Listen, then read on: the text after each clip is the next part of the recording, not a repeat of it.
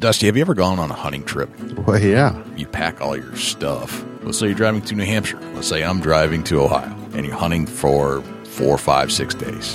What's the biggest challenge you usually have? You're going to stop multiple times to get gas, and I worry about odor the whole way. It's always in the back of your head. After talking to our friend Tim Gothier, we realized that there's a better solution that is portable. And that solution is called the ScentLock Enforcer. This nifty little device, about the size of an iPhone, it produces ozone. Ozone is this naturally occurring O3 molecule that actually naturally removes odors, kills bacteria, binds to all kinds of odor particles in the air, and basically makes you scent-free instead of like a scent cover-up. Does that make sense? Yeah, for sure. You can put this in your tote. It operates off of a USB and has an 8-hour battery life. It's the personal ozone generator. It is the personal ozone generator. If you want to check it out, go to ScentLockEnforcer.com. That's ScentLock Enforcer.com.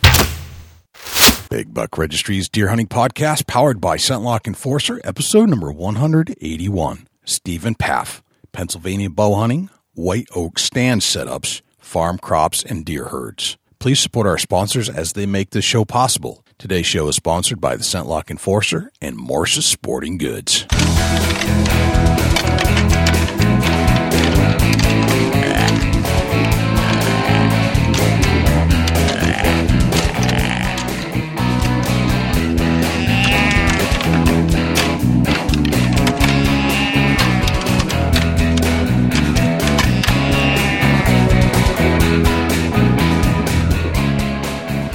Big Buck Registry is a virtual museum of hunting stories. We preserve a piece of Americana by interviewing and recording hunters about their hunts and experiences from across the country. And who knows, maybe we'll learn a thing or two along the way that'll help us take our hunt to the next level.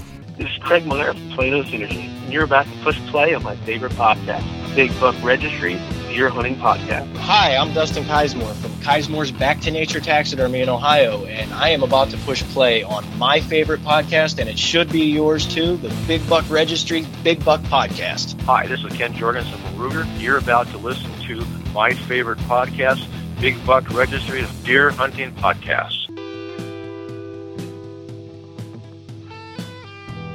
Welcome to another episode of the Big Buck Registry's Deer Hunting Podcast. My name is Jay, and as I say each and every week, thank you for tuning in to the Big Buck Registry and listening to all the great information that we bring you about world-class deer hunters from across the country that like to share their knowledge about how they do it so you can do it too. And as always, tuning in and participating in this conversation as he always does, my good friend from Ohio and our co-host, Dusty Phillips. How are you, Dusty? Oh, doing great, Jay. Doing great. Glad to be here. Hope everybody that's joining us is having a good new year. And I tell you what, start mine off with a new black English lab puppy. It's been interesting. That's very cool. You going to do some shed hunting? That's the whole intention of getting a lab puppy to train her and go with the Jeremy Moore dog bone shed antler system and nice. Try it out, see what I come up with. Nice. Yeah, it's that time of year where the deer seasons are kind of ending across the country. I think January is kind of the last month. Some and a bit into February, then everybody kind of transitions over to shed hunting for the most part.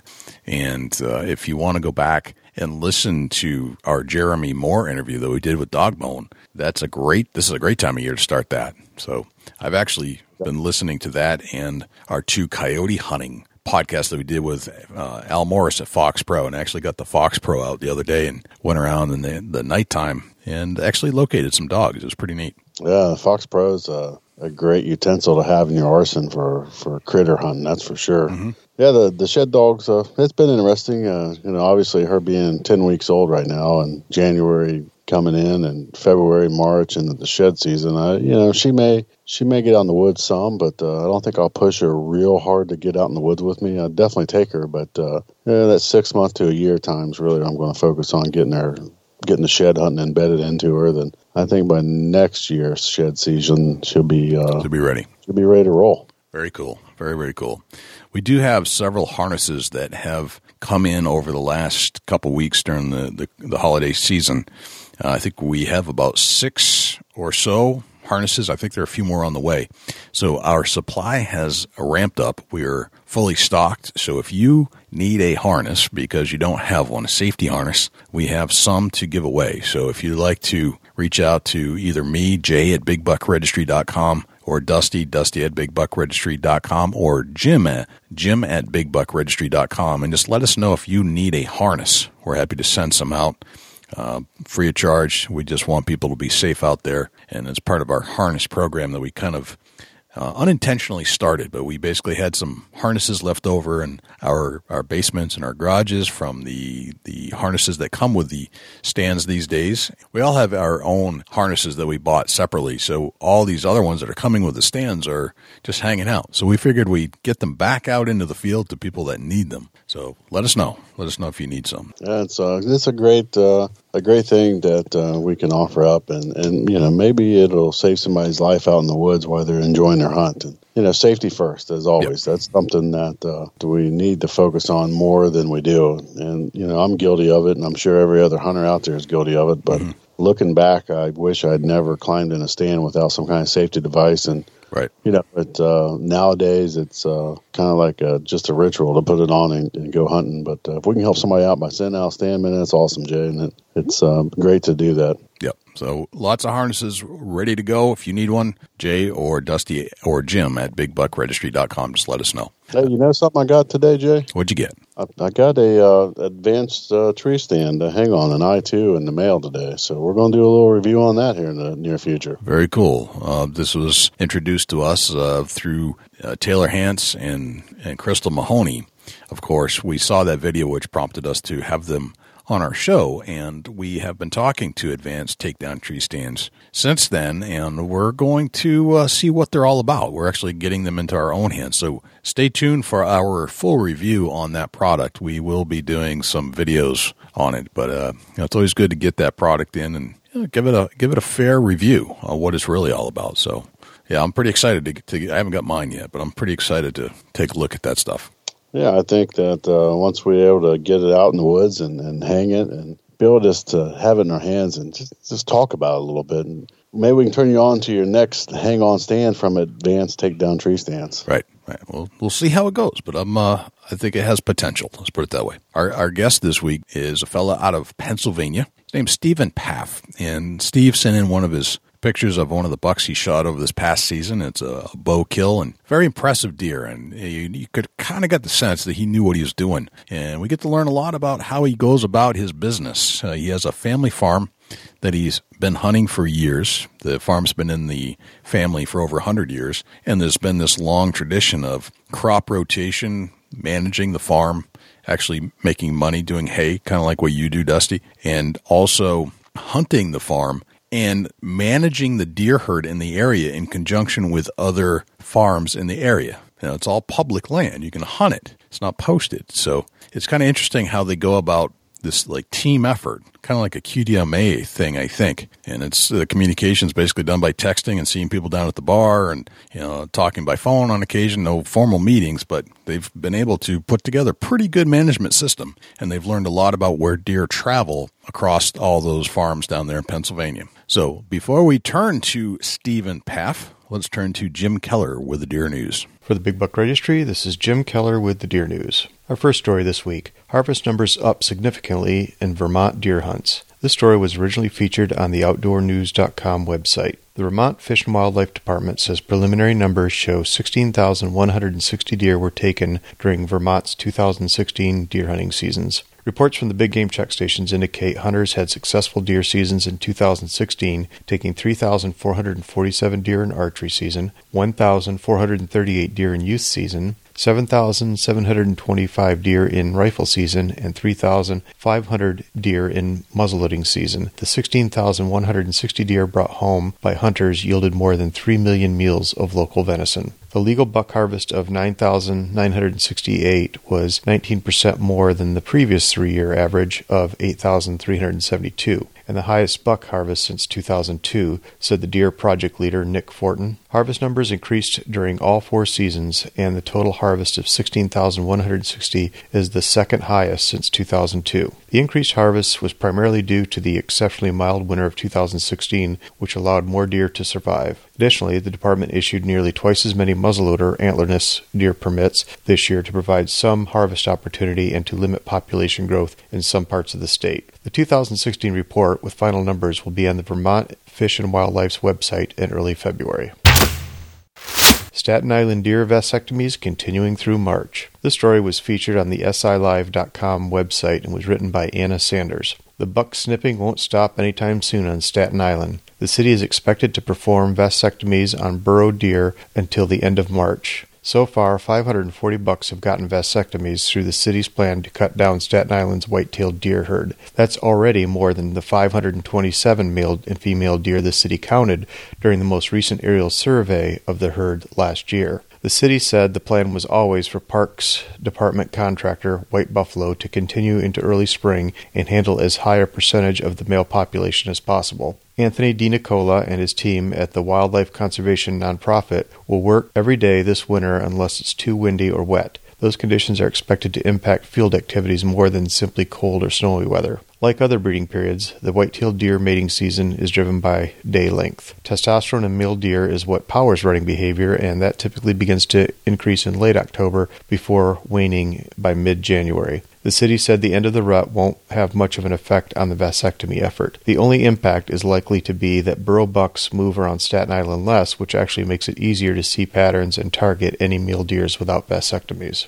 The city wanted to perform the surgery on as many bucks before the end of the rut, so fewer fawns were born this spring. White Buffalo is being paid $2 million this year for the work. The contract is for up to $3.3 million over a 3-year research study. After White Buffalo stops performing vasectomies at the end of March, they plan to start up again in August. The vasectomy plan is expected to eventually reduce the burrow herd 10 to 30%. For the plan to work, at least 90% of the male deer on Staten Island have to have vasectomies. Use natural biodiversity to fight Lyme disease.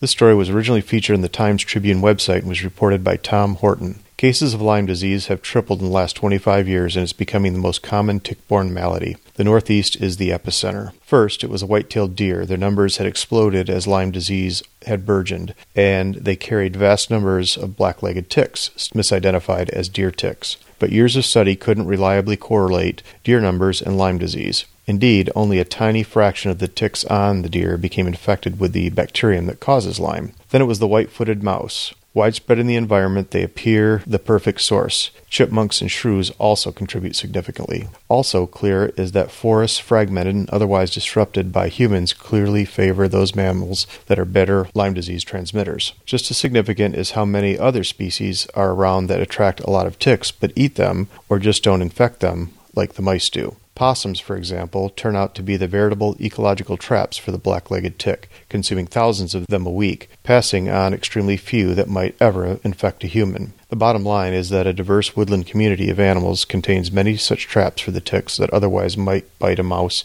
or chipmunk and become likely transmitters of Lyme. The ecological approach to human health, like the diplomatic approach to peace, can be annoyingly slow and dizzyingly complicated, but the link is becoming clear and making it maybe the best hope for a sustainable world. Late-season buck could take down 73-year-old firearm record in Louisiana. This story was originally featured on the OutdoorHub.com website. The last buck to top the record books in Louisiana was in 1943, but its reign at the top for a typical buck killed with a firearm might be over. Charlie Lusko's giant 11-pointer, which he shot on December 1st on Diamond Island, has not been officially scored yet, but initial scoring put the deer between 184 to 188 inches. Don Broadway and his 168 6/8 buck have been the holders of Louisiana's buck title for over 70 years. While the record is great, there's no doubt Charlie would love nothing more than to see his name at the top of that list. That's every hunter's dream. Of course, behind every great trophy buck is a great story to be told. If you believe it, Charlie had no intention of shooting this big bruiser that day. Instead, he was busy putting up 20 trail cameras and just hoping to find the big buck again. It had not been seen in 2 weeks. After Charlie got all his trail cameras hung up, he jumped in his nearest stand around 4 o'clock p.m. Maybe I'm the only one that finds this humor in this, but wouldn't you know it, the afternoon he goes out and hangs all those trail cameras is the same afternoon he gets a crack at that deer. After a late start, not having much hope for any action, Charlie watched the buck casually step out at 200 yards. Charlie was so surprised he had to glass the buck a few times to make sure he wasn't seeing things. Once Charlie made the shot, he decided to give the deer some time. He backed out and returned later with a group of friends, where they retrieved the buck after a short search. Oh God, it was like a big party in the woods, Lesko said. Everybody was high-fiving and slamming knuckles. Charlie is planning on getting a full body mount of the giant buck, so everyone who helped get this deer can enjoy it as well. Even though the rut has slowed down and the temperatures have dropped to well below zero, this story goes to show that you could still be spending time out on the stand. There's still some great hunting to be done in December. That concludes this week's edition of the Big Buck Registry's Deer News. For links to the stories featured this week, please check our show notes at www.bigbuckregistry.com. If you have any ideas for future topics or have questions about any of these topics, please email me at jim@bigbuckregistry.com. For the Big Buck Registry, this is Jim Keller with the Deer News. Thanks to Jim Keller for the Deer News. Without further ado, here's Stephen Path. Steve Paff, welcome to the Big Buck Registry's Deer Hunting Podcast. How are you, my friend? I'm doing well. Thanks for inviting me on your show. Dude, I'm psyched to have you. We have this Facebook page for a reason, and it's to attract the brightest and best deer hunters in America. And son of a gun, now and then an incredible deer shows up on the page and sent in from hunters like you. And you sent in one heck of a great deer this year, and I'm gonna try to dissect how you went about that. See if we can add it to anybody that's listening to the show can kind of figure out how to do kind of what you did, even though we both know that there's an element of luck that's still involved no matter how good a hunter you are. So, Steve, tell me where you're from. I'm from a small town called Greenville. It's in Pennsylvania. It's located in Mercer County. We're in northwest Mercer County. Okay. So we're kind of border the Ohio line, but we're northwest Mercer County. Okay. All right. And did you grow up there? Yeah, I grew up here. We actually have a family farm here, and we own 405 acres. We farm. We have beef cattle and pigs and stuff like that. And we've had it for 100 years now, and it's a great family tradition we have here. 100 years? Oh, no kidding. So 100 years have gone by, and do you come from a long tradition of farmers, but do you come from a long tradition line of hunters as well in your family? Yeah, actually I do. I grew up, my grandpa, he was the first one who taught me how to hunt. He passed a few years ago, but my dad, ever since I was little, I remember going, hunting with him when I was 5, 6 years old, always watching them hunting and trying to learn from them. And they always were into rifle hunting, and I kind of branched out into archery, but they're the ones who taught me, how to hunt, what to look for, and, what different places on our property, were the best place for deer during different times of the year with crops and stuff. So, but yeah, they've all taught me throughout the years how to hunt, especially a lot of good close friends as well. Gotcha. Were you ever told any good deer stories growing up about how great uncle so-and-so shot the biggest buck on the farm that anybody's ever seen? Oh yeah. There's a million stories out there over the years since we've owned the property about, family members getting the biggest buck and how it all went down, and what they used, and how fast it was running, or if it was during archery season. But there's all kinds of stories that we could get into with our families hunting. What's your favorite story that you remember from your family? Actually, my favorite story was actually my dad and his good friend Walter Johnson. He actually passed away a few years ago from a brain tumor. We've always been good friends with them. Well, they were out hunting and a buck ran past, and it was a big buck. And my Uncle Wally, he shot the buck, and they went down to see the buck. And the neighbor, they were all standing there like, "Oh, where'd you hit it?" And it turned out he hit him low, right in his private area, and he died because of that shot. And to be honest, I've never heard anything like that happen. And it ended up being a big 8-point. He hit it low and somehow killed it. And that's probably my favorite story about the farm. Oh, wow. No kidding. So I mean, once in a million shot. So tell me more about the farm. What's it like? The farm, we have beef cattle, and we've always had beef cattle. We sell a lot of hay, a lot of corn, and we do non-GOP corn to feed to our cattle, and we actually feed cattle out throughout the year and sell them from our farm. I kind of branched out, and we got into some pigs, and I actually have sows now that I sell pigs, show piglets for 4-H members and etc. And we primarily grow hay like trefoil, alfalfa, clover on our hay fields, also timothy, and then we do a lot of corn and oats as well. And those are all strategies to hunting, where crop rotation is huge to get your best production of crops. And so that's a little bit about our farm. We actually just got our barn rebuilt. It's an old style barn.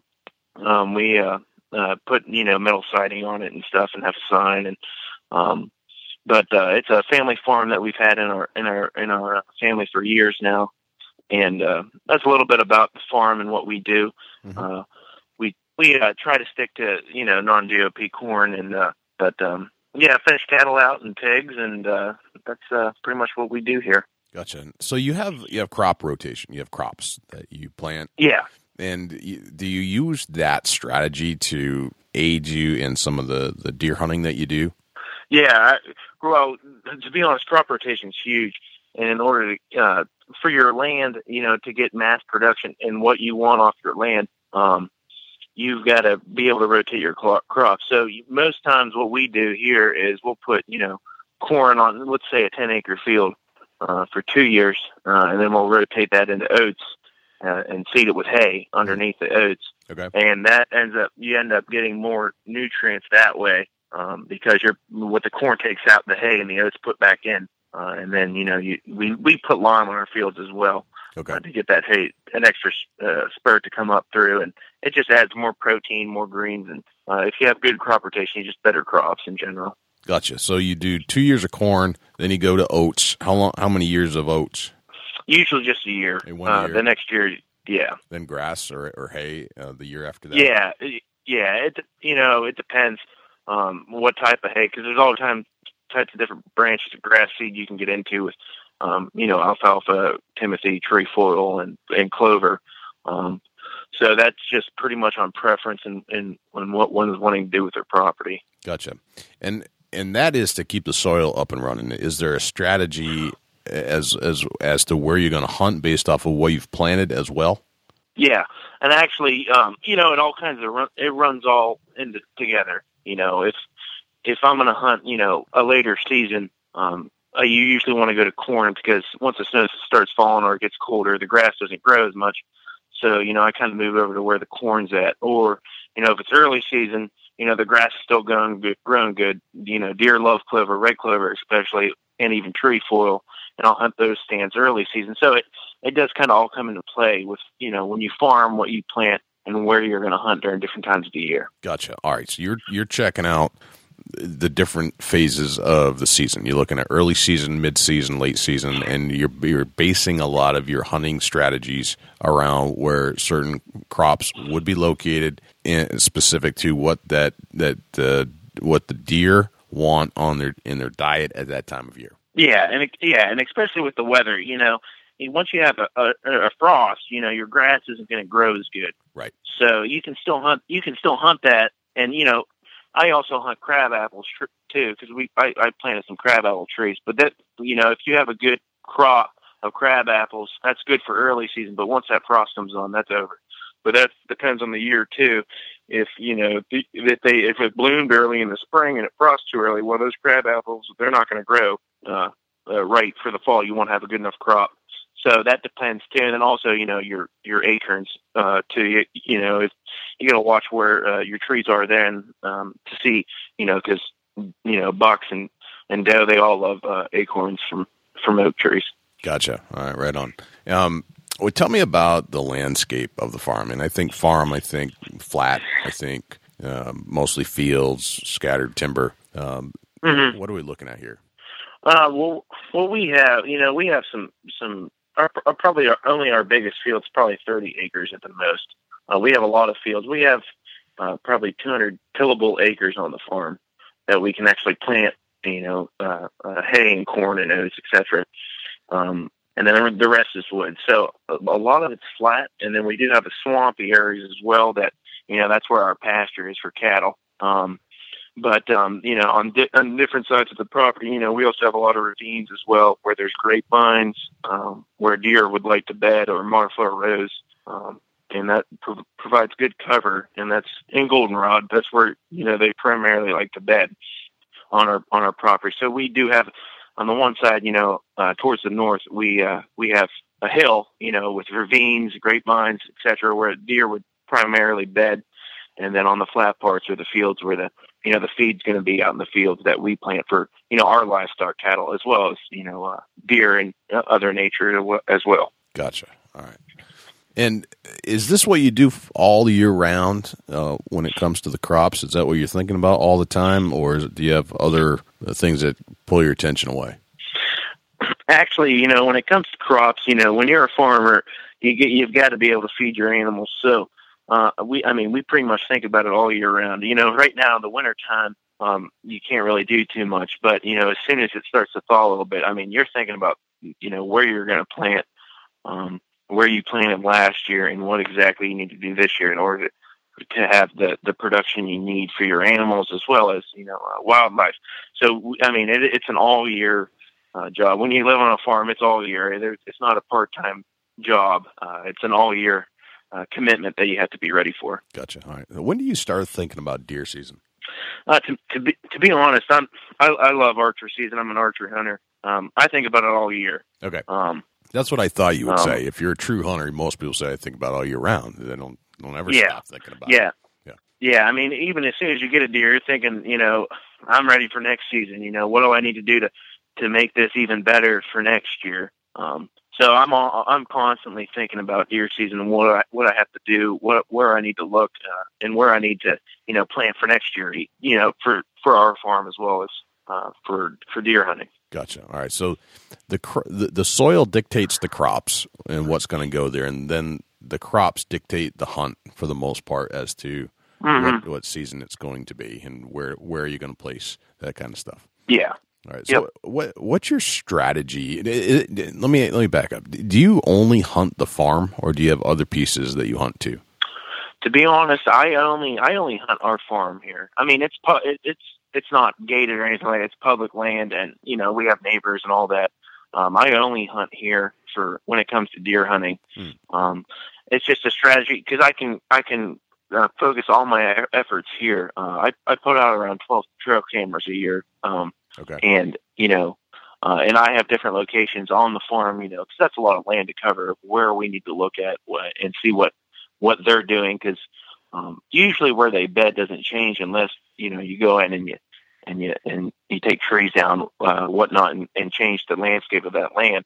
But usually the strategy of where they're going to feed, if we're changing crops, usually their paths are going to change. So where their feed's at and everything, that's a big strategy, figuring out what the deer are doing throughout the year, because it does change from winter to fall to summer to spring. So it changes throughout all 4 seasons. Gotcha. And do you monitor the deer movement all year round with game cameras, or I assume if the snow flies, you use some of that technique as well. But of course, that's not going to give you all year round coverage.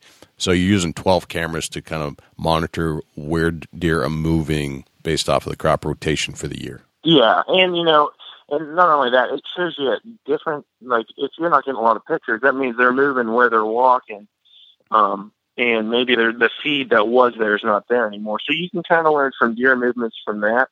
So the cameras do tell a lot. The more you can get out there and see what your herd's doing, the better off you're going to be to understand what they're doing different times of the year. So yeah, when it comes to the cameras, the only time I really don't, I take my cameras down and then I'll put them back up is then in Pennsylvania, they have a 2-week rifle season. And I take those down because we are on public land. I don't want them to get stolen if somebody was going to walk through it and take them. But yeah, I run those all year round, move them to different spots to see exactly what they're doing through different times of the year. Okay. So this land is public land, but it's your farm. Did I hear that correctly? Yeah. Okay. Yeah. I mean, it's private land. We're not posted or anything, or you have fence up. But this land is public. It's private. It is kind of private because we own it. But like the neighbors, the neighbors kind of do the kind of same stuff that we do. Mm-hmm. So it's kind of a community-based effort, if that makes sense. Gotcha. So it's kind of known, and technically it's not posted, but it is privately. It's not like it's owned by the state, for example. It's privately owned. You don't post the land, and everybody's kind of working in conjunction with each other around that area, like a game management strategy, it sounds like. Yeah. Exactly, and in order to to get deer you want to have, you kind of have to have that commitment from everybody. Gotcha. How many neighbors are we talking about? Are they neighboring farmers, and how much land are we talking about when you think about all the people that are involved? I mean, we got neighboring farms. That's pretty much all it is out here is neighboring farms. There's quite a bit of land out here, but I mean, there's a lot of land. A deer move, substantially throughout the year. They can sometimes, I'll have a picture of a buck, and a guy that hunts 7 miles away one time had a picture of that same buck. Usually it's during the rut season, but I mean they do move substantially, and so I mean there are quite a few of us that talk and we kind of communicate, what they're doing, where they're going, and what we need to do to kind of, have food here to keep them in this area. Interesting. How does the communication occur? Do you just see each other down at the coffee shop, or do you actually have meetings, or do you just go by phone calls? How do you set that up with that many people? Actually, it's a small community, and everybody that hunts, we're kind of friends, so we'll like text each other and talk that way, and we'll see, if it's not going out to the bar or going out to a restaurant, just hanging out and talking to each other. That's kind of how we communicate and talk once in a while. Gotcha. How many total people are involved? It's kind of hard to say, it kind of depends because, I mean, there are houses, that people do hunt and they might own 12 acres, but, the farmers that, are in between us and them, they kind of do the same thing that we do, try to manage, the doe herd. That's huge, trying to manage so that way, you don't have too many doe, but then you don't have, too few a doe that you're not, producing the amount of deer that you need to have on this area. So I honestly don't know the exact number. I'd say probably at least, 20 people at least, that I talk to, and we'll text each other and talk about, what we're seeing and what's going on. Gotcha. And so it sounds like if you didn't have this kind of community support, that you're probably not going to be producing the deer to the size of which you took this year. Sounds like that might be not, unless it's privately managed kind of thing. Yeah, I think you can. I honestly think because deer do travel. Like for instance, I work for Penn State. I'm a 4-H agent there, and I've done some studies. I've read some studies on what they've come up with deer herds, and button bucks do move. Usually button bucks tend to be end up being your biggest deer. And this might not be true or not, but from what I've learned, when you want to harvest a doe, it can, I can see both ends. You want to harvest a doe that has button bucks because usually that doe is going to kick out those button bucks because those button bucks will eventually try to breed mom, and that doe doesn't want that, so she'll kick them out. And Penn State's, they've done studies that I've read that those deer, they'll go up to 20 miles away. So the genetics, that are here or, another state, they will travel over a period of time and go to different areas. Gotcha. And these are the button bucks you're talking about. Yeah, these are your young fawns that were born, in the spring before the hunting season. Those are the deer that will move, especially during the rut when the mom is trying to get bred by a doe because she's starting to cycle. And if those button bucks will move because the mom will kick them out, and they'll go until they find their next, good food source that's away from mom, and they're not going to get kicked out anymore. Gotcha. All right. So the abandonment cycle of life, in essence, they try to get as far away as they can once the mom decides it's time. Yeah, and with that, genetics, they will move. They'll move quite rapidly. If you don't, it's impossible to keep all button bucks in your area, but it will move. And for instance, in an area that could be, next year, it could be, 20, 40 miles away from where I'm at, the genetics that work here could be there now. Because they will move that way, if that makes sense. I'm a strong believer in that. And most, some people aren't, because they see opposite ends. If that doe is producing those button bucks, why would you shoot that doe? Because she's producing your bucks. But then again, I kind of see it that, that button buck's going to get kicked out, and that genetic's going to take off because, his, whoever his dad was, and now those genetics are moving away. Gotcha. So your goal sounds like is to do some doe management. Yeah, you have to have doe management. I mean, if you go out to a field and you see 20 doe, 15 doe, 30 doe, that's too many. That's too many deer in that area. I think because I'm a farmer too, and we got to have our crops here that we expect deer crop loss, but we've got to have enough food, to feed our animals here on the farm. But as well, we do expect that, but we can't be tremendous that, we don't have any crops coming back and feeding our animals. Right. So, in my opinion, if you have more food out there and you have a good managed deer herd, and that's hard to say for each area, depending on the food source and what you do have, with oaks, crab apples, your grasses and all of that, what's appropriate for each area. But, typically, if I go out and I see 20 doe, I think that's too many doe. If I go out and see, 5 to 10 doe, I think that's just about right. Or, even if it's just, around that 5 number, I think that's just about right where it needs to be. Because in my opinion, those bucks then, when it comes to the rut, they've got to work to find those does a little bit more. So they're going to be moving in your area a little bit more, if that makes sense. Gotcha. And when you're talking about trying to decide how to hunt and where to hunt, what goes into your strategy? You must have a game plan once maybe it goes back, maybe you need to learn about what's going on first, and then you decide where you're going to hunt. What goes into that? How do you decide? Well, the first thing is you got to get out and you got to do your work. You got to set your trail cameras. Even if you just have 10 acres, you can, in my opinion, you can make that into a deer heaven. Even if you have 5 acres of bedding, 5 acres of food.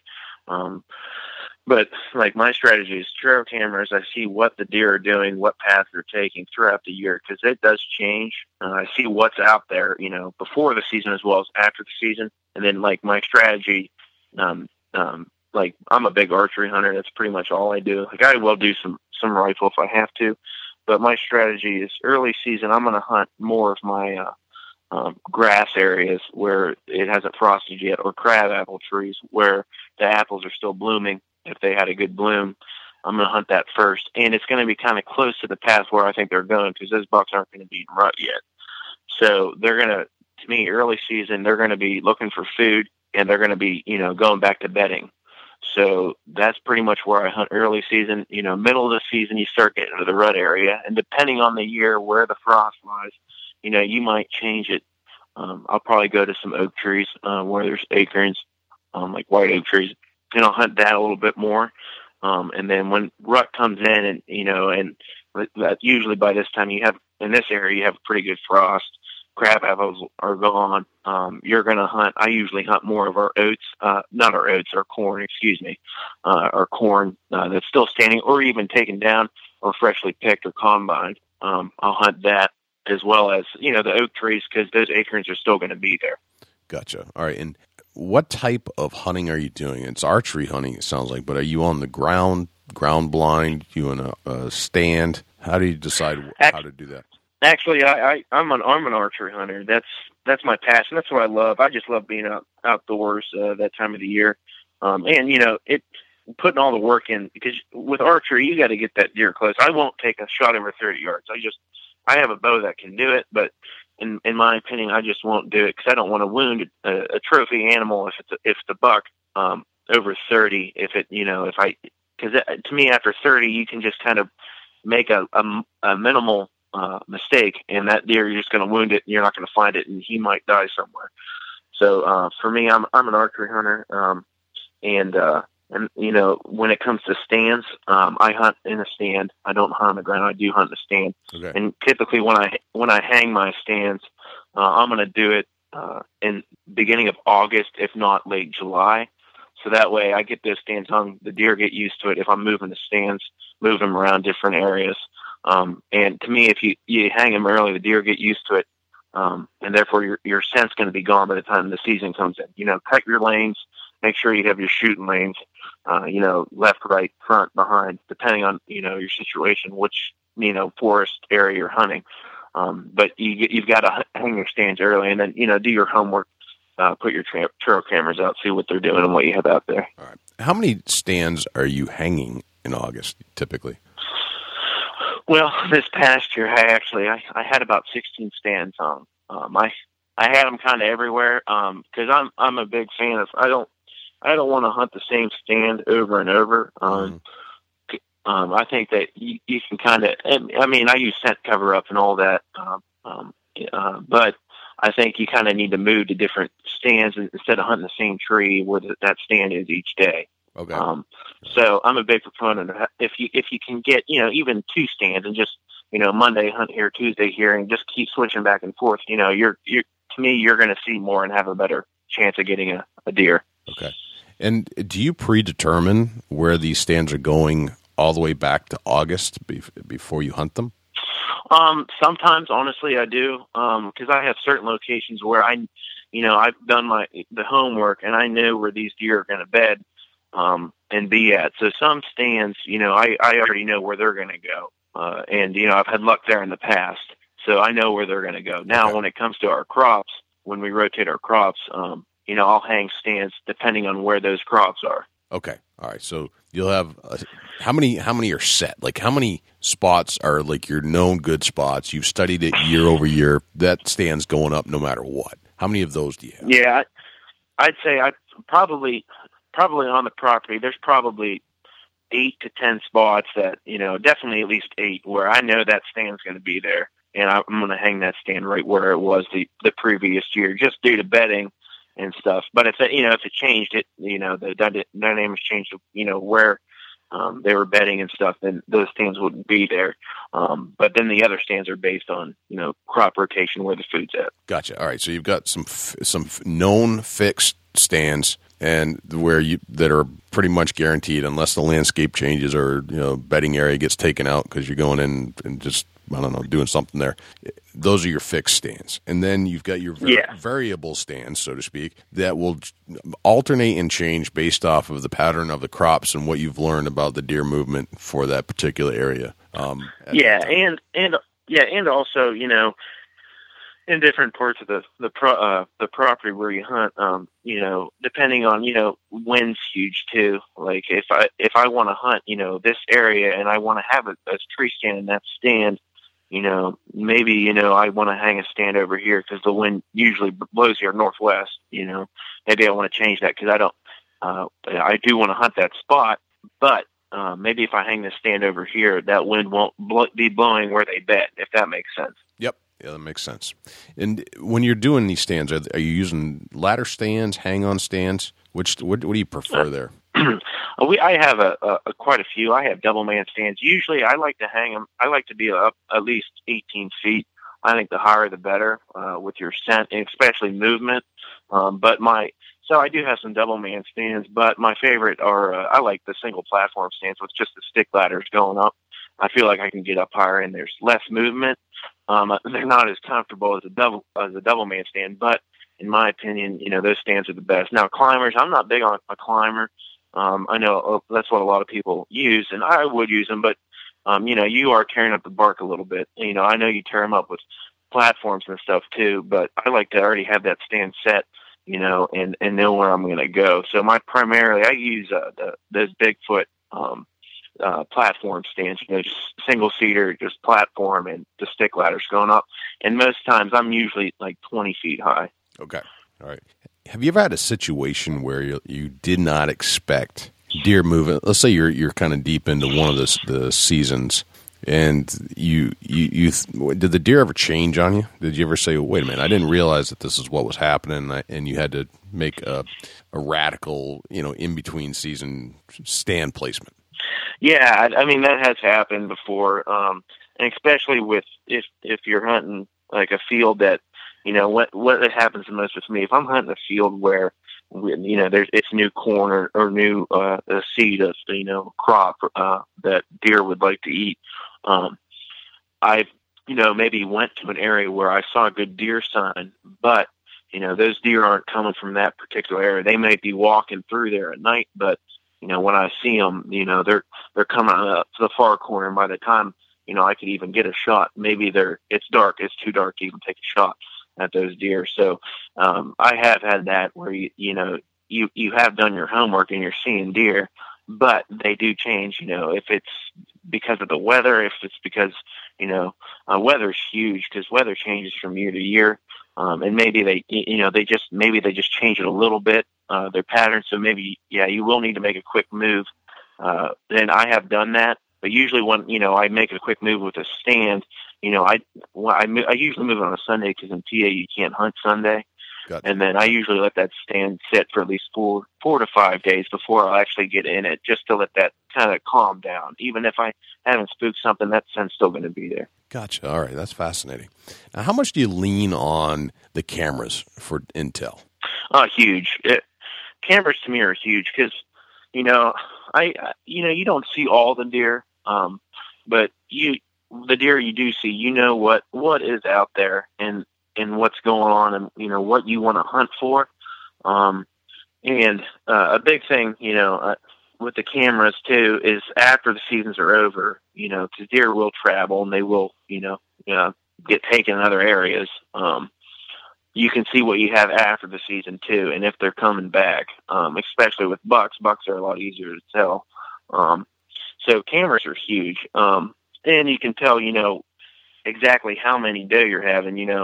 I had a picture, with, like there was like 10 doe in the one picture in the one area. And I'm like, well, how do I have that many doe in the picture? To me, that's too many doe in that area. So maybe I need to, maybe harvest a doe there. So I do rely heavily on those cameras. And then the big thing is just knowing what bucks you do have there, what management bucks you have. If it's a 7-point that's, 12 inches wide and he's messed up, or 8-point, whatnot, maybe you want to take that buck out to get him out of the gene pool. Or, for instance, you have a buck that you want to go after that, is a buck of a lifetime, or, and you can kind of age deer. It's almost impossible to do perfectly, because to me, you can only age them by the teeth perfectly.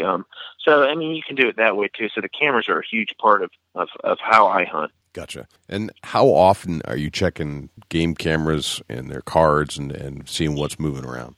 I usually check them weekly. I give them, 7 to 10 days before I'll go up and check them. That's usually what I do. Try to keep the scent down a little bit more. I know guys usually wait longer, but I usually try, wait at least 7 days before I go up and I pull that card. Okay. And is it a rotating basis? Like you're constantly checking cards? Or you just have a day where you check everything?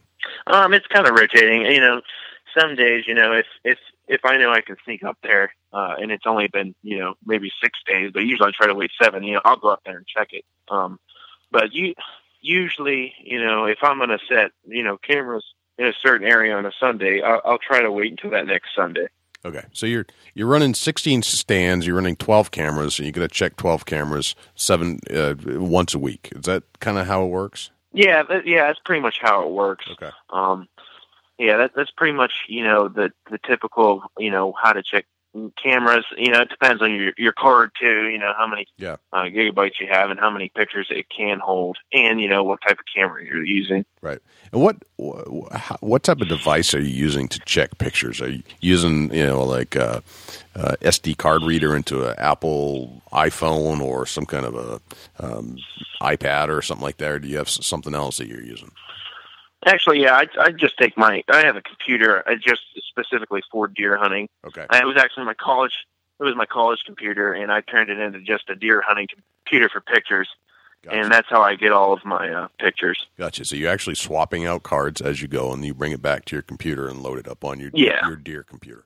Yep, because Gotcha. I don't want to waste time. I don't want to waste time in the woods. I want to get that card and get out of there. So I don't, the least amount of scent as possible is what my game plan is when I go to get cards. All right. Speaking of scent, how emphatic are you about scent? I mean, it sounds like you play the wind. You'll design a hunt for that evening or morning, whatever, based off of whatever the wind direction is and where you think the deer are going to come from. But besides that, how much more do you get into deer scent or scent control for deer hunting? Scent to me is big. Before the season, I always wash my clothes and it's scent killer and a scent killer detergent and all that. And then I put them in a tote. And the only time they come out of that tote is when I'm outside getting dressed. Okay. But when it comes to the wind's huge because if you're sitting in an area where the wind's blowing where they're bedding, there's a good chance if you're hunting a big buck, most deer actually, but if you're hunting a big buck, he's gonna know what you smell like. And most times, if it's definitely early season, he's gonna smell you and he's gonna wind you and circle you. But when it comes to other stuff, I do use, buck balm. I've used buck balm. I'm a big proponent of buck balm. I think that works well. And even if you don't want to use buck balm, just a scent cover, just to cover, a scent that you might be giving off if it's, your scent from getting out of your truck or walking in, just, or you're just, because you always have scent. I use deodorant as well. To see, and it's kind of once you use it and it works for you, you always kind of use it and get in the habit of it. Okay, all right. How far from your stand, or let me back up. How do you get to your stand? Do you drive a certain way? Or you take 4-wheeler, a buggy rig? How do you go to and from your stand?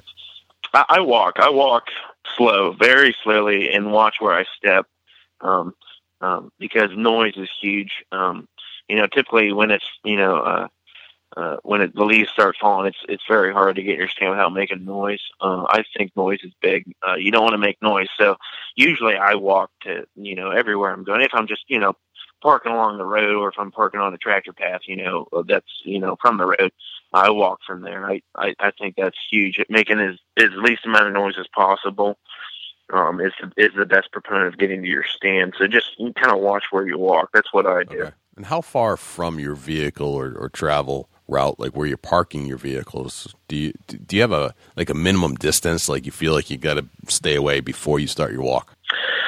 Yeah. Usually, when I park my vehicle, usually what I do is, I might walk, if I'm walking a field edge, I'll walk that field edge until I'm getting ready to go in the woods.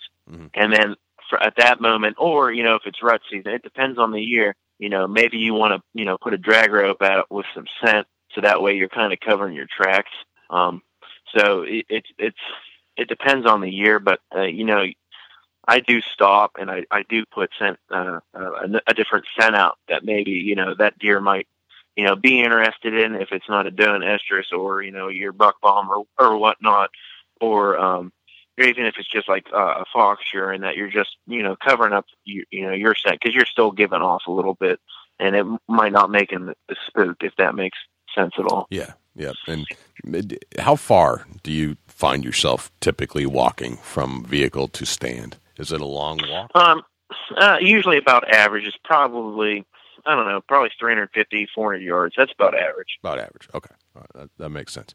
What about camouflage and that kind of thing? I mean, we've talked about scent covering your smells. Do you care about what you're wearing in the stand once you get there? Yeah. I mean, my inside layer, they're not going to see that, so I don't really worry about that. But for outside, I have I use Realtree. It's Scent Lock Realtree. It's at one pattern, and I think it does a fantastic job of kind of covering up, you in the stand, and you blend in real well with the tree. They have all kinds of different patterns, but I'm a big proponent of, the Scent Lock Realtree. That's what I use. I think it works the best. Okay. When you're placing your stand, where you're placing it, and you're placing it based off of either it's one of those locked-in stands, meaning that there's A and B. There's the permanent stands, so to speak, or the ones that you know are going to be there, and then you got the variables. After you've decided where it's going to go, how do you strategize on where it's going to be placed in that area? When it comes, you mean to the stand? Yeah, like how do you decide which tree it's going to go into? How do you decide, what angle it's going to be at? Yeah, usually what I do is if I'm looking at an area where I want to hang a stand, the first thing I'm going to do is I'm going to put a trail camera up and see, if I'm getting pictures of those deer. Because sometimes if you put a trail camera up, those deer might be walking behind that trail camera. You might not be getting pictures of them. So usually I'll put a trail camera up first, see which direction they're coming from. And it also depends on the wind, too, on which way I'm going to hang that stand. If you're going in the woods, you kind of want to go where they're bedding, where you think they're walking from, what you're looking at with your cameras. If you just see, tracks or scat or whatnot, that's kind of what I look at. But then another thing too is, if you're hunting a field too, usually when it comes to fields, I like to be kind of angled straight away from the field, so that way I can shoot that field, but I'm not facing that field, because I feel like if you're looking right at a field and you're facing a field, those deer are going to see you a little bit more. Yeah. So I kind of try to angle a little bit away, so that way, I can, have some cover behind that tree.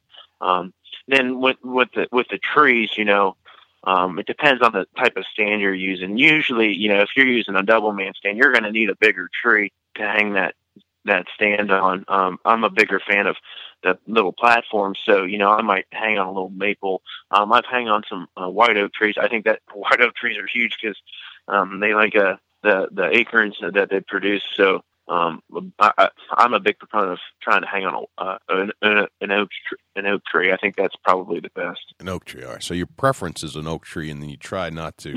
Be so obvious facing out into the field. You want to get some angle back so that you can shoot it, but you don't get spotted. Yeah, exactly. You want to have good cover. Gotcha. And it sounds like if you have this intuition that I think this is where the deer are coming through. I've got some sign there. Then you slap a camera up to confirm before you actually place.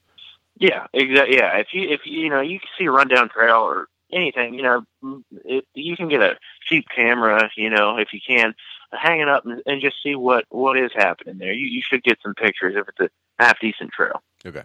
And after you hang the stand, do you leave the camera there, or do you take it with you and place it somewhere else? It depends on the year. Usually I'll leave the camera there.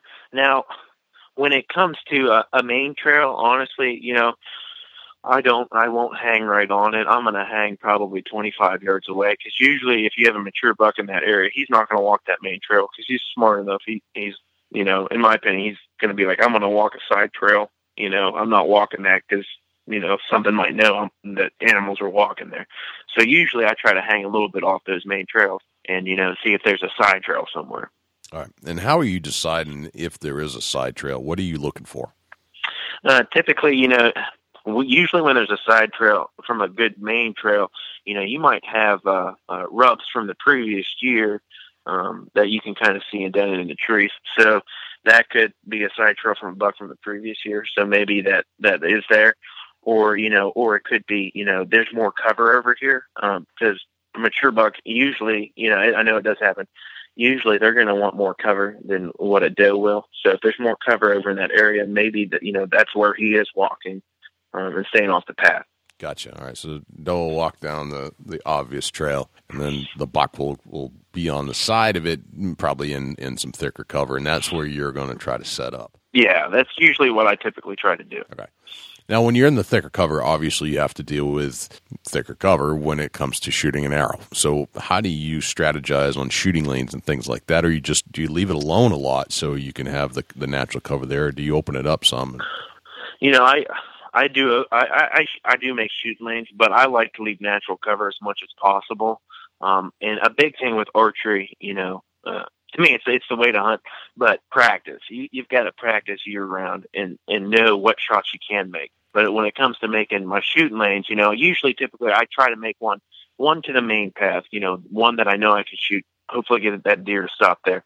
And then, I try to go from there left in front and to the back from where that main trail is. So that way I can shoot, my front behind me to my left and to my right. Okay, gotcha. And you said you like to practice a lot. And do you have a practice stand where you actually shoot from closer to your house or wherever you're stationed? Yeah. Do you practice a lot from the stand? Yeah, and actually, I do have a stand. Typically, I honestly like this time of year, I don't have that stand up. So if I want to shoot, usually what I do actually is I'll get on my truck bed and maybe put a ladder on and shoot from that. That's usually what I do. But yeah, I do put a practice stand up and shoot down from that as well.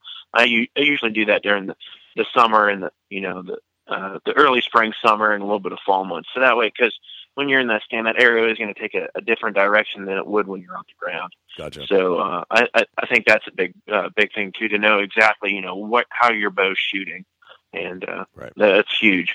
Gotcha. And how many arrows are you shooting when you're practicing? I've heard multiple theories. I shoot a bunch and then I go get them all, or I shoot one at a time. I shoot two at a time. What's your theory on that? I shoot 3. I think 3 is the number because it shows me a good pattern. Usually I get a triangle pattern, or, it'll be straight up and down if it's real close. But usually I shoot 3. Now, I do take breaks because you're not going to, your arm does get sore after a while. So I do take breaks, but I always shoot 3 at the most. And when I do shoot, every time I do shoot, I always end on a good note, not a bad note. Like, oh crap, I wish I would have done better. I always end on a good note, so that way you feel a little bit better about how you were shooting. Gotcha. And how often do you shoot during the off season? How many times a week do you end up shooting? I try to shoot, off season. I try to shoot at least 3 times a week, but sometimes that's rough. As long as I can get, at least 2 to even sometimes, I get busy with work, at least 1 time a week. That's my goal. But I usually try to get out and shoot at least 3 times a week, if not, 1, if that's all your schedule can afford. Gotcha. All right. I think we've kind of painted the picture of your strategy and all the things that you think about going into your hunt and game management and the types of the terrain that you're actually hunting. And it sounds like, you're sticking to what you know. And you don't need to venture out. You've got plenty of cooperation, but there's also plenty of adventure on this piece of property, and there's lots of different aspects to it. So, but because you have such a working, intimate knowledge of what's there, where they go, and it changes year to year, but you can figure it out, that it almost helps you because you know better than an unknown spot where you're kind of guessing. Like, this is an educated guess, in other words. Yeah, that does help because I do know the area. I hunt it every year, so I do know what they do. That does help a lot. To even if you're hunting the game lands, because go there and because I have gone to game lands, but typically I stay here, and just kind of figure out if you're hunting that area, just remember what you see that year and what they're doing. If they're too far away, exactly, which direction, and you can kind of base it from there. If you keep hunting that same area, where you're at, because it is beneficial because you can use previous years, just like, I do, of what the deer are going to do. Gotcha. All right. Very cool. All right. Let's get into the hunt a little bit. I'm very curious to hear how this whole hunt unfolded with this fantastic buck that you sent in. And I'm curious to, when did that hunt start for you? Well, for me, that the hunt for that buck started, I actually got a trail camera picture of him on August 14th. Don't ask me why I remember that day. I just do. And that the hunt for that buck to me began on that day. I saw that buck and I was like, that's a buck of a lifetime. I've got to figure out what he's doing and how I can get on him. So to me, it started before the season. And trying to figure out what I can do. Now, it's strange because, I hang cameras all year. I didn't have a picture of him last year. I honestly don't. I didn't have a picture of him. I don't know where he came from for sure, but I just knew he was, in this general area. And so that's when the hunt started for me. And it just continued, all year, kind of trying to figure out what he was doing, where he was going, where he was bedding, what he was eating. And then, It all happened. How far did you determine that he was traveling overall? You can't really. I don't know for sure. I was kind of making assumptions, but I want to say at most he was probably moving because he had good feed in this area. Once he got here, wherever he did come from, which I honestly don't know because I didn't have pictures of him. But I would say the furthest difference was probably 2 to 3 miles at the most. Okay. But he was in this general area. Okay. All right. So you identified a core area of about 2 to 3 miles for this particular buck. All right. And so you got a picture of him on August 14th, and that's when you decided this was the buck that you hoped you'd have an encounter with.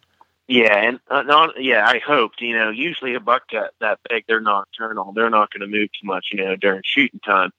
So, I told myself, there is a buck of a lifetime out there, and we're going to go after him. But I honestly, I figured I'd try to do the right things, but I didn't think that I would have gotten the opportunity to take this buck of a lifetime. Just how big and smart this deer was. Gotcha. All right. So what did you strategize at that point? What was going through your head? At that point, what I started doing was, put stands up, where I think he's going to be and where's my best opportunity to get him. And especially, my goal was, I honestly thought the best time to harvest this buck was going to be if he makes a small mistake during early season. And it would have been like, the first week. If he made a small mistake, during that first week, I was going to, try to set up to where I could get a shot maybe at him in the early morning or late night, because he's not, in my opinion, I didn't think he was going to move, later in the day when it was brighter out. And then from there, concentrating on the rut, and maybe, there's a hot doe around that he's going to smell, and it's going to force him to get up.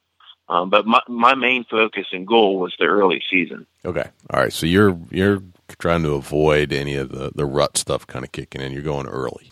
Yeah, because I knew he was in that general area, and once the rut comes in, there could be a doe, maybe 5-6 miles away, and he might smell that, and he's going to go to where that doe is, because they will travel, 6 miles away, and then they'll eventually come back, just trying to find does. Right. So my goal was to get him in that early season. Okay. And when you say mess up a little bit, what do you mean by that? What were you hoping he would do?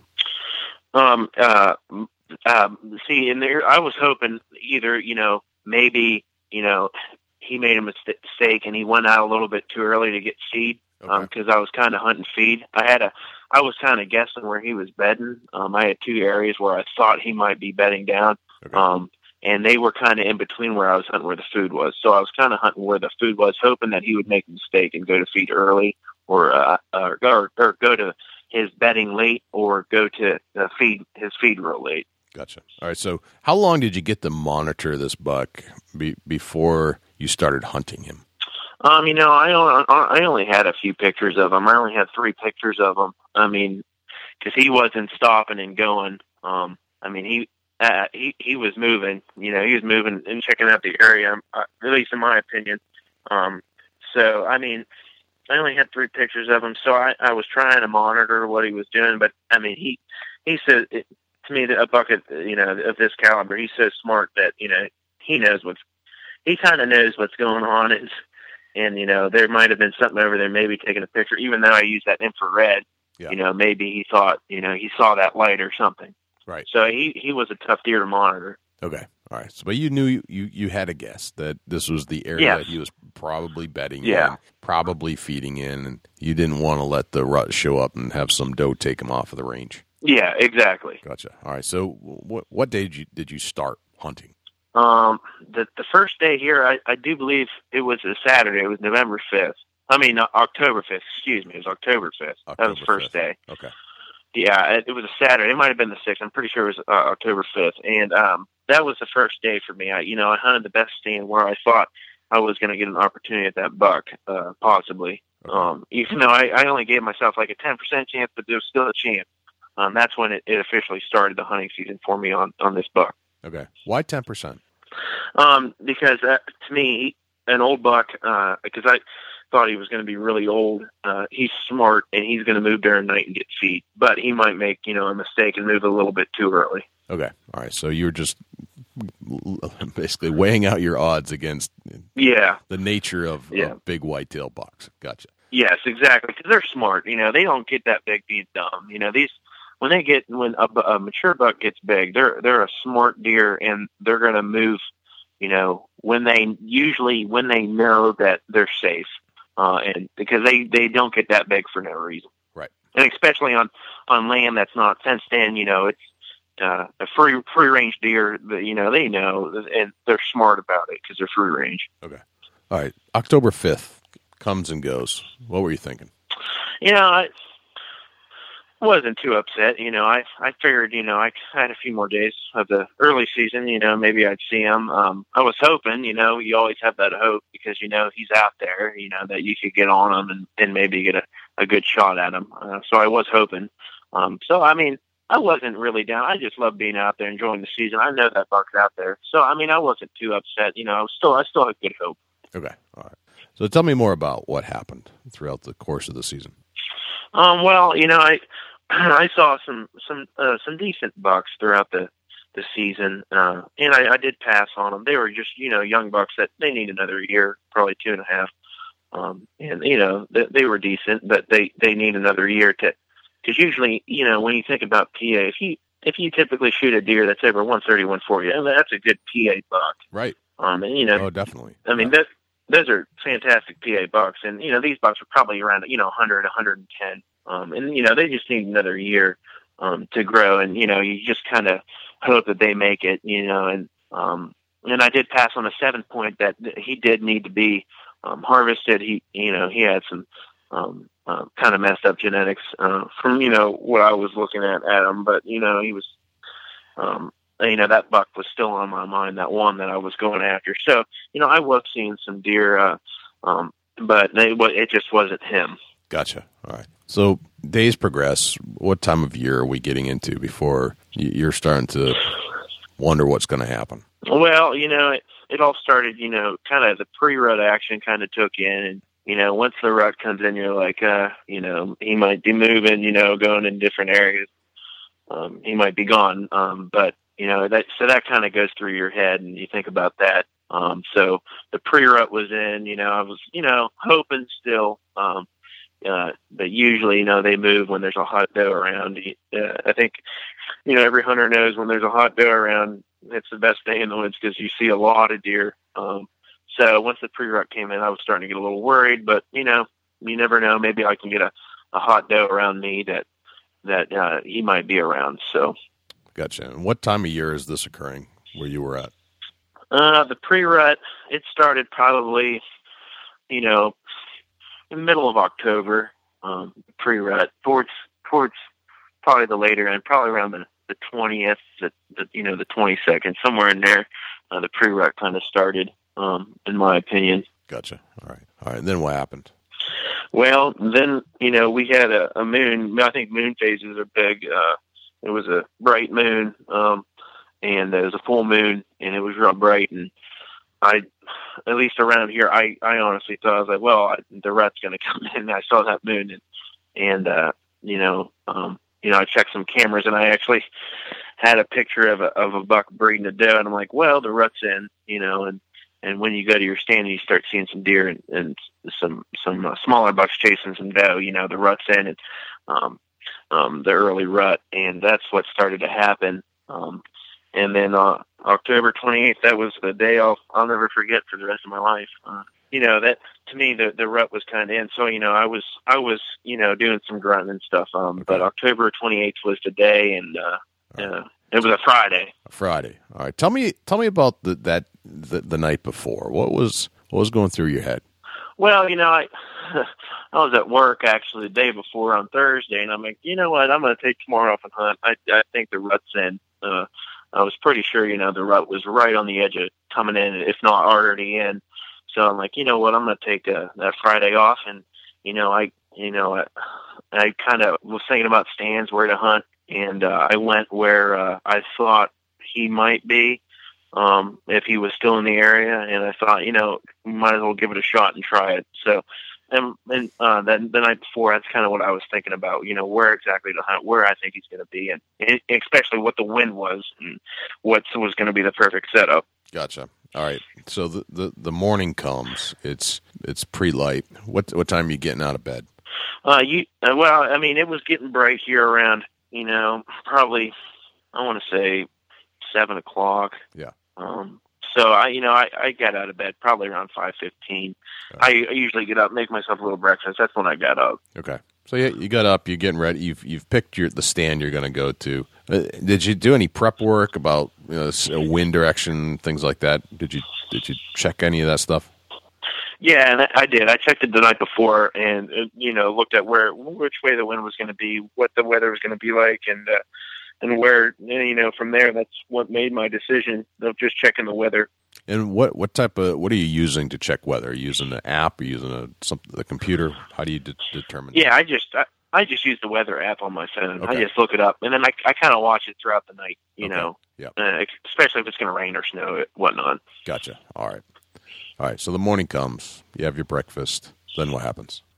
I got dressed, and I got down to my stand. I usually try to get in at least 45 minutes early before it starts getting bright out shooting time.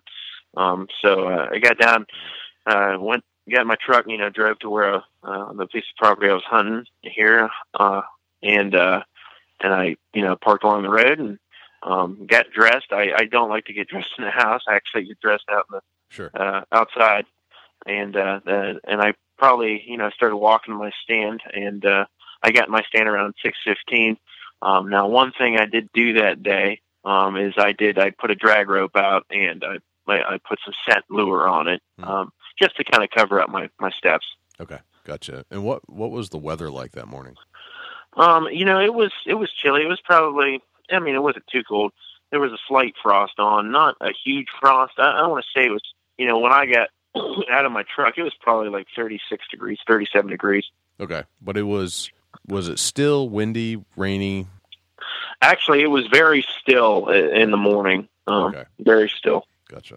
All right, so you get your drag rope going. It's a beautiful morning. Nice and still, kind of the way they like it.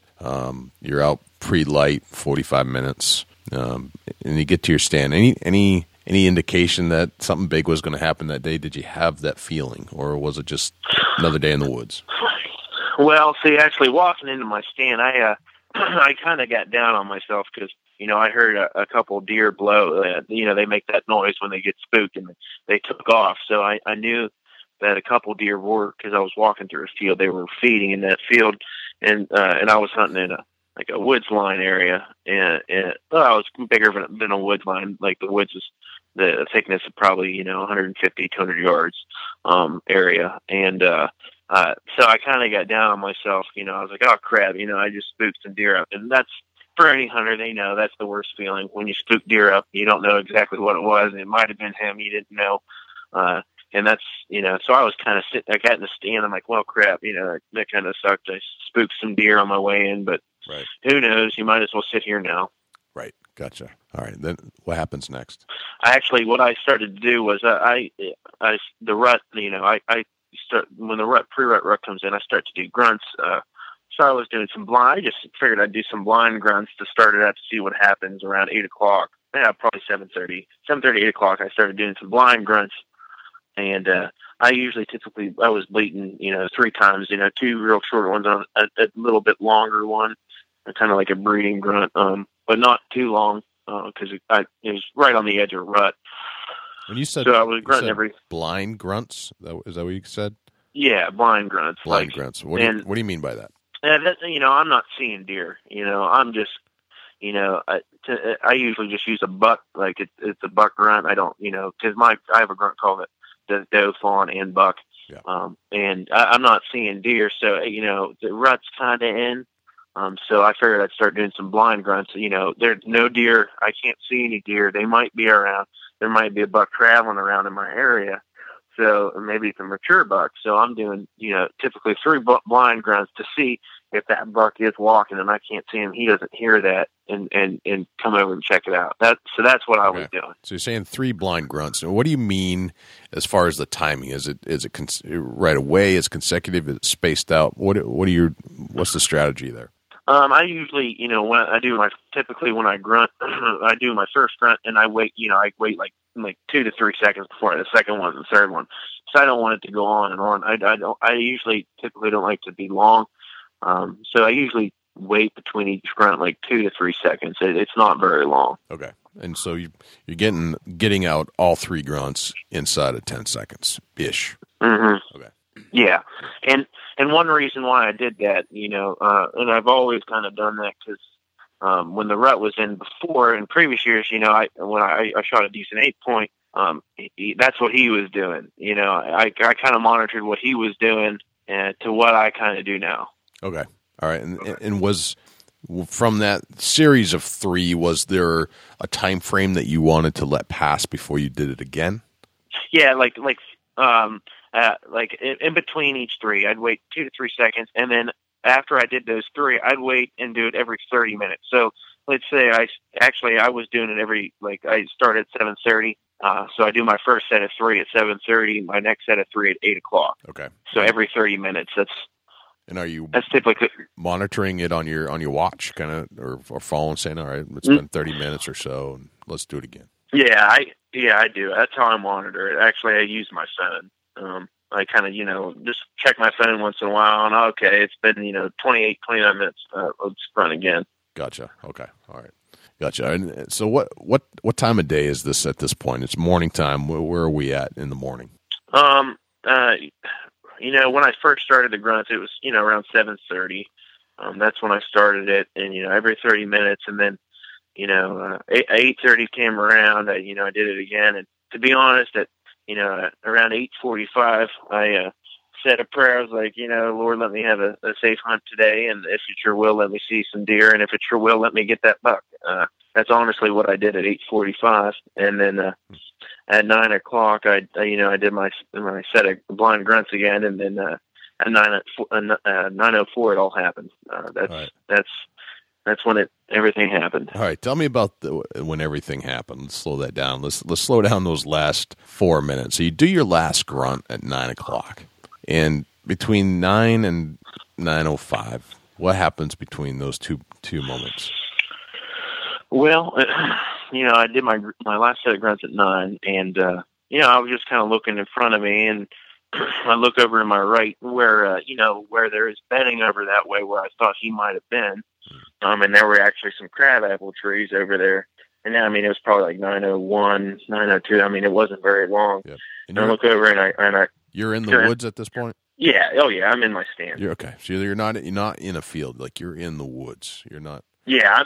I'm in my stand, and I'm hunting, ready to go. So it was like 9:01, 9:02. I look over to my right towards, where there's bedding way over there. You can't see it, where he, might come from, and some crabapple trees. And I look over and I saw a buck, and I'm like, that's a good buck. I didn't know it was the buck at the time, but I knew it was a very, very good buck at that moment. And what gave it away? Like, how did you know? You saw it was a good buck, but you couldn't identify that it was the buck that you had initially had pictures of. Well, what didn't give it away, so to speak? Well, see, when I first saw him, I only saw his left side, and so I didn't, see his width, and so I only saw his left side. And he was in some pretty, there was crab apples there, but it was pretty thick, a lot of branches and stuff, and he was probably at that point, 45, 50 yards. He's probably 50 yards away at that point when I first saw him. Okay. All right, and this isn't it. So he was in some good cover. Yeah, so they're in cover. It's funny how you can't identify them until you get the full 360 almost. Sometimes with that rack, you got to get a frontal to know that, hey, this is that buck. And from the side, sometimes they just kind of disappear. You can't quite tell. Yeah, exactly. And especially if you're hunting thick area, when you see a good buck, you see a good buck, but it's tough to identify that it's the buck that you're going after. Right. Gotcha. All right. So then what happened? Well, he, I just saw his left side, and I didn't want to look at them. So I always try to look at deer like the corner of my eye, if it's a good deer and, a deer that I'd like to take. So I'm looking at the corner of my eye, and he starts, coming my way. So I'm still sitting in my stand, and I didn't want to get up because I didn't want to make sudden movements, even though, I was probably in that stand, I was probably like 18 feet up in the air. And he moved rather quickly, and then he stopped behind a bunch of brush. So all I saw was his back end. And at this point, he was probably 35 yards away. And so he ended up, I thought he was going to come in front. He ended up going behind me. So I really I didn't want to move because I didn't know if he was looking in my area when he was walking behind me. So I kind of could see his body outline through the corner of my eye walking behind me, and eventually stopped behind me. And at that moment, I knew he was kind of behind my tree, probably 30 yards away. And at that moment, I was like, well, I got to stand up. I don't think he can see me at this point because I know he's in some cover behind me, and I have a tree. So at that point, I stood up, and at that point, I turned to my left because I figured he was going to come to my left behind me. And I have a shooting lane to my left behind me, and I figured that was where he was going to go. So that's when I turned and get behind my tree. I'm all ready to go, and I didn't see him for probably 30 seconds. It was the longest 30 seconds of my life. Right. So I didn't see him. Then finally, I heard him start walking again. And it was real quick because, it was in some good cover. And I knew this was a good buck. I still didn't know it was the buck, but I knew, it was it was a dandy buck. So he came in my shooting lane. He was probably, it was like 25, 28 yards away. And he stopped real quick. And, that's when I thought I had a real quick shooting, pocket that I made. And, that's when I shot. Okay. And I still didn't know it was the buck.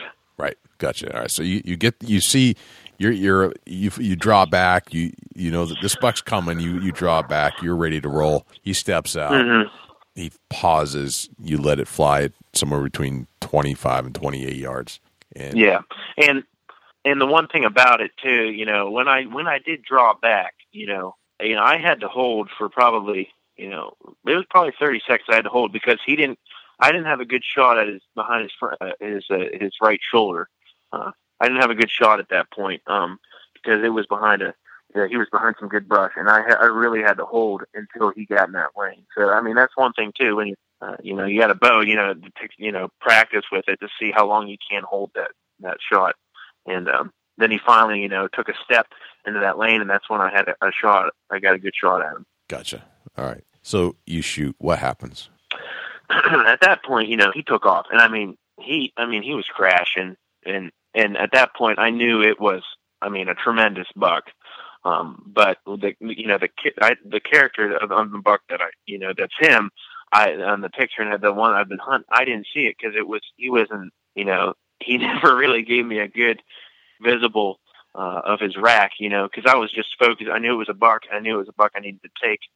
And I just kind of focused on where the shot placement was going to be because I didn't want to wound it. Yep. But so after I shot, he took off, and he was in thick stuff, and I just saw him go, and that was it. I just saw him run through thick stuff. I just saw his tail going, and that was it. That's pretty much all I saw. That's all you got. And okay. My visibility is maybe 45 yards. Gotcha. Where he went. Okay. All right. So you're pretty confident you hit the buck, and you have a direction. Yeah, that's all you got. Mm-hmm. Yeah, I knew. See, I was honestly really worried because I knew it was a good shot, but it might have been a little low. Okay. I thought honestly it was a little low, so I was a little worried at that moment that maybe the shot was a little bit too low. Okay. All right. And what'd you do next? At that point, I tried to calm down. I'm shaking.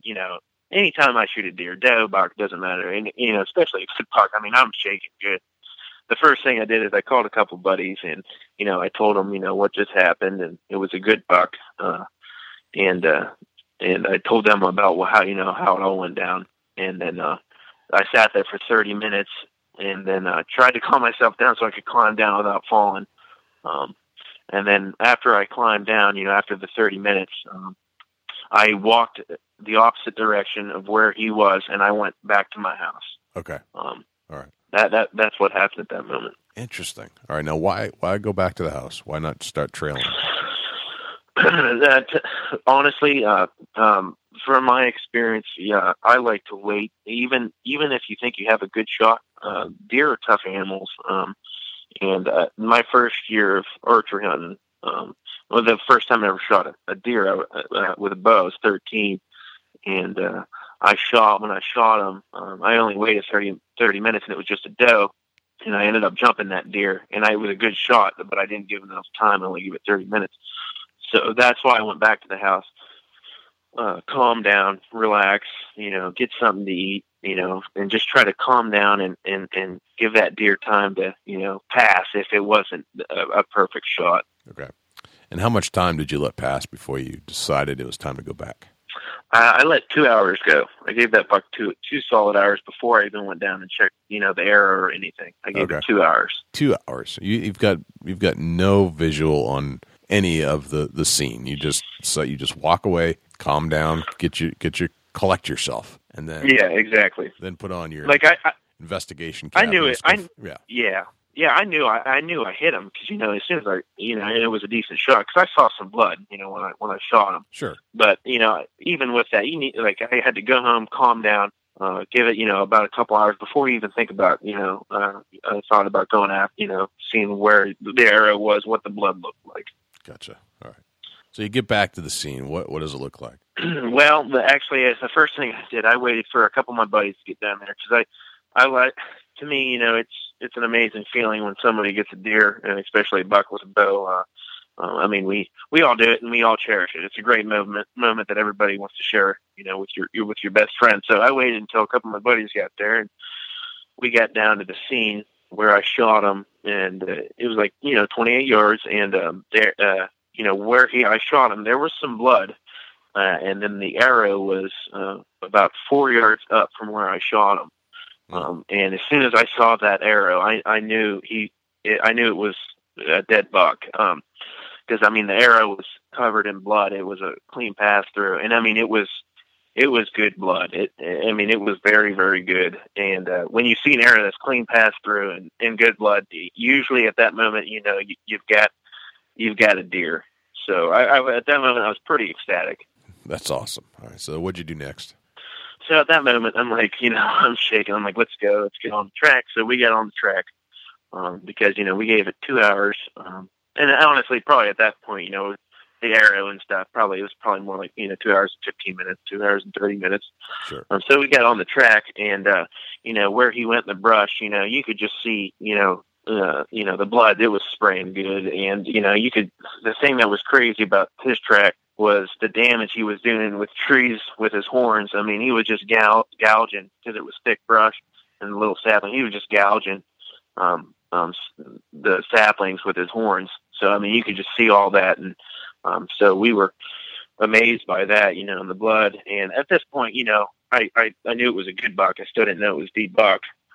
So we're tracking the blood. And then, it was really, really good blood.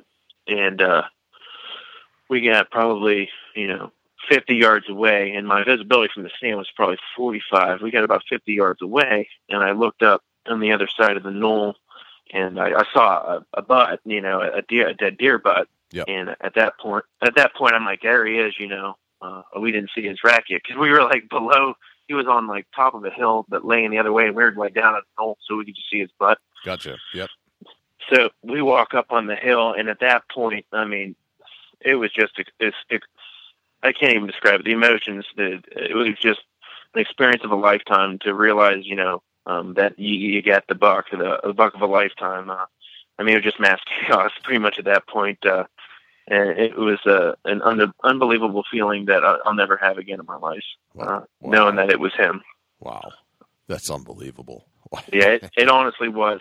It honestly was. And, just the raw emotion, and the best thing, I had, my best friends there to experience it with me, right. And family, and with them there, that's something I'll never ever forget. And it was just and it was an amazing moment. I mean, people probably, people wait a whole lifetime to shoot a buck of that caliber and not even see a buck like that out in the woods, and just to experience that, not even knowing it was actually him. It was just mass chaos and an amazing moment that I'll cherish the rest of my life. That's fantastic. Congratulations, Steve. That's just amazing. What a great story, and what an amazing buck. And I know the emotions that you're describing is just, it's uncanny. Like, there's nothing like it, really. I mean, I'm not sure if even having your firstborn is the same feeling. I think it's similar, but I don't think it's the same. And I'm not saying one's better than the other. It's just a different feeling. Yeah, I mean, it's just something, I wish we were filming, at that point, that we had a camera on it, just so, I can relive it, but just to watch it again, that it was just unbelievable. That moment in my life, unbelievable. What did it score when it was all said and done? It scored 191 and 3/8. 191 and 3/8. And did you have it weighed by any chance? We did a kind of a weight on it, and it was 240. But I mean, that's kind of, the scale was kind of, it wasn't perfect. So it was probably around 240 to the 230 range, somewhere in there. Yeah, gotcha. Very, very good. All right, let's transition over to the 10 rapid fire questions. The story is just mind blowing, and it's such a great story, and I love hearing every bit about how you got to that point. Just amazing. All right, so I've got 10 rapid fire questions for you. Are you ready? Yeah, I'm ready. All right, what's your number one hunting tip of all time? Do your homework. You do your research to see what these the deer you're hunting are doing. You've got to really get on that. Okay. All right. Love that tip. What's that one thing that you need to have with you in the woods, and it drives you crazy if you don't have it with you when you're in your stand? What's that one thing you got to have with you to feel like you're going to have a successful hunt other than your weapon? To me, that's the knife my dad gave me. His grandpa, my grandpa used it, so his dad gave it to him, and then he gave it to me. So to me, I got to have that knife. That's my lucky knife. Gotcha. What's your biggest pet peeve in life? Oh, to me, my biggest pet peeve, because I'm a deer hunter. When it comes to everything, when you get a deer or anything, doe, buck, anything, that's a trophy, no matter what. Even if I can't stand when people go, I shot this deer, but it's only a 4-point. No, it's a trophy. So cherish every moment, everything that you happen to in your life, no matter, what small thing it is. Just cherish everything. Gotcha. Very nice. How old are you today, Steve? I'm 24. 24. What would you tell the 14-year-old Stephen PFAFF, knowing what you know today about life? Oh gosh, be patient. Trust in God. And work hard for everything that you want to accomplish in life. That's what I'd tell myself at 14. All right. Very good. All right. You're at a hunting convention somewhere in the country. You meet a stranger in a hotel lobby, and they ask you what you do for a living. What do you tell them? The first thing I tell them is, my profession. I work for Penn State, and I archery hunt. I'm an archery hunter. That's what I do. Gotcha. What did you have for breakfast this morning? Oh, I think I had a glazed donut. It was one of those ones from Sheets. We have Sheets in PA. I can't remember the name, but it was a glazed donut. Glazed donut. All right, very good. You can have your own billboard on the side of a highway. It's a blank canvas. What would you put on it? Probably.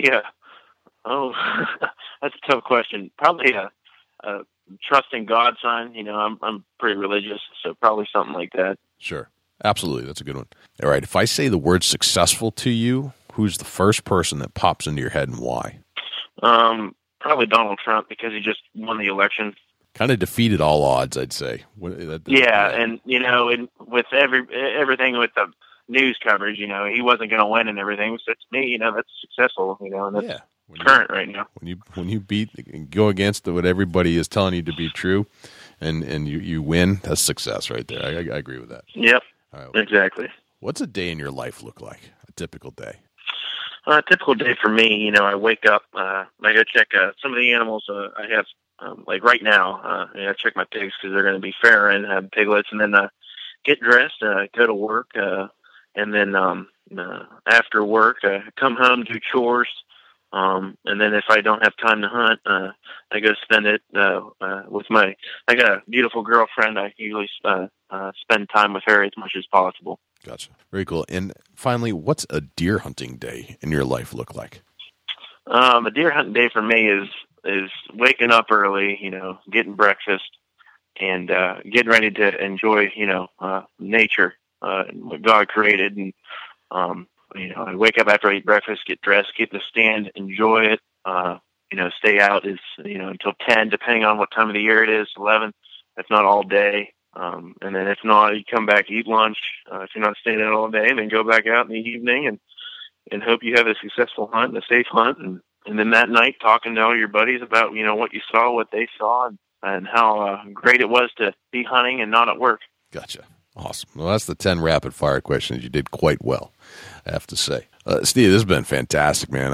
It's been a true honor and a pleasure to listen to you tell your deer story and give us all those little details that matter and all those things that you believed in on what was important to you to get to this buck and actually pinpoint it and actually take it. That's unbelievable, and you did it successfully, and I appreciate you telling the story to me, and I'm sure everybody that's listening to this appreciates it as well. Yeah, I appreciate the opportunity. I've enjoyed talking to you, and if a buck like that, he deserves all the respect. He's the one who got that big, and I was the one who was just lucky enough to get him. And hopefully everybody can go out and get a buck of their dreams. And I've appreciated this opportunity. It's been an honor talking to you, and I've really appreciated this. Thanks to Stephen PFAFF for joining us on the Big Buck Registry Deer Hunting Podcast. Learned a lot. Guy's very smart and sharp hunter, and glad we could put that all together and deliver it back to you so you can listen to it and add that kind of stuff to your arsenal as well. Dusty, do we have a Chubby Tines tip of the week this week? Yeah, we do, Jay, and it's the Chubby Tines tip of the week is sponsored by Morse's Sporting Goods. Firearms, used bows, used bows, located at 85 Kentucky Falls Road in Hillsborough, New Hampshire. Give Jim a call at 603-464-3444, morsessportinggoods.com. Your dollars go further in New Hampshire. There's no sales tax. Morse's Sporting Goods. Getting into a little bit about the shed hunting, and a lot of people think that they need to wait for a very long period of time. If you're already tagged out and you got some time, go shed hunting. Get out there right now and do some walking. And you may just stumble into that early dropper. And there's a lot of deer early this year, and they're dropping their antlers. But focus on a food source. If you got a crop field in your area, go check it out. And you get into the bedding areas a little bit this time of year. You're not going to mess a whole lot up unless you're here in Ohio. We got muzzleloader season today and tomorrow. But get out there and definitely be looking for some sheds right now, and take your time and just go through slow, and you'll educate yourself more about what the deer movement is and where their bedding areas are, and really get in there and dig around and find them sheds. Very, very cool. Well, thanks to Morse's Sporting Goods for sponsoring the Chubby Tines Tip of the Week. Dusty, it's been a great hour or so, a little bit more than an hour. It's time to go. Where can we find you when you're not hanging out in the studio with me? Shoot me an email, dusty@bigbuckregistry.com. You can look me up on Facebook, Chubby Tines Outdoors, or hit me up on Instagram, @ChasingAntler. Jay, where can we reach you when you're not on the mic? Best place to touch base is jay@bigbuckregistry.com. You can always find us on Twitter, Facebook, Instagram, YouTube. You can listen to our show on Apple iTunes, iHeartRadio, Stitcher, and Blueberry. And all you have to do is, if you Google us, you'll find us everywhere. Well, Dusty, it's been another fantastic show. I'm Jay Scott. I'm Dusty Phillips. And this is the Big Buck Registry Deer Hunting Podcast. See you next week. Can't wait.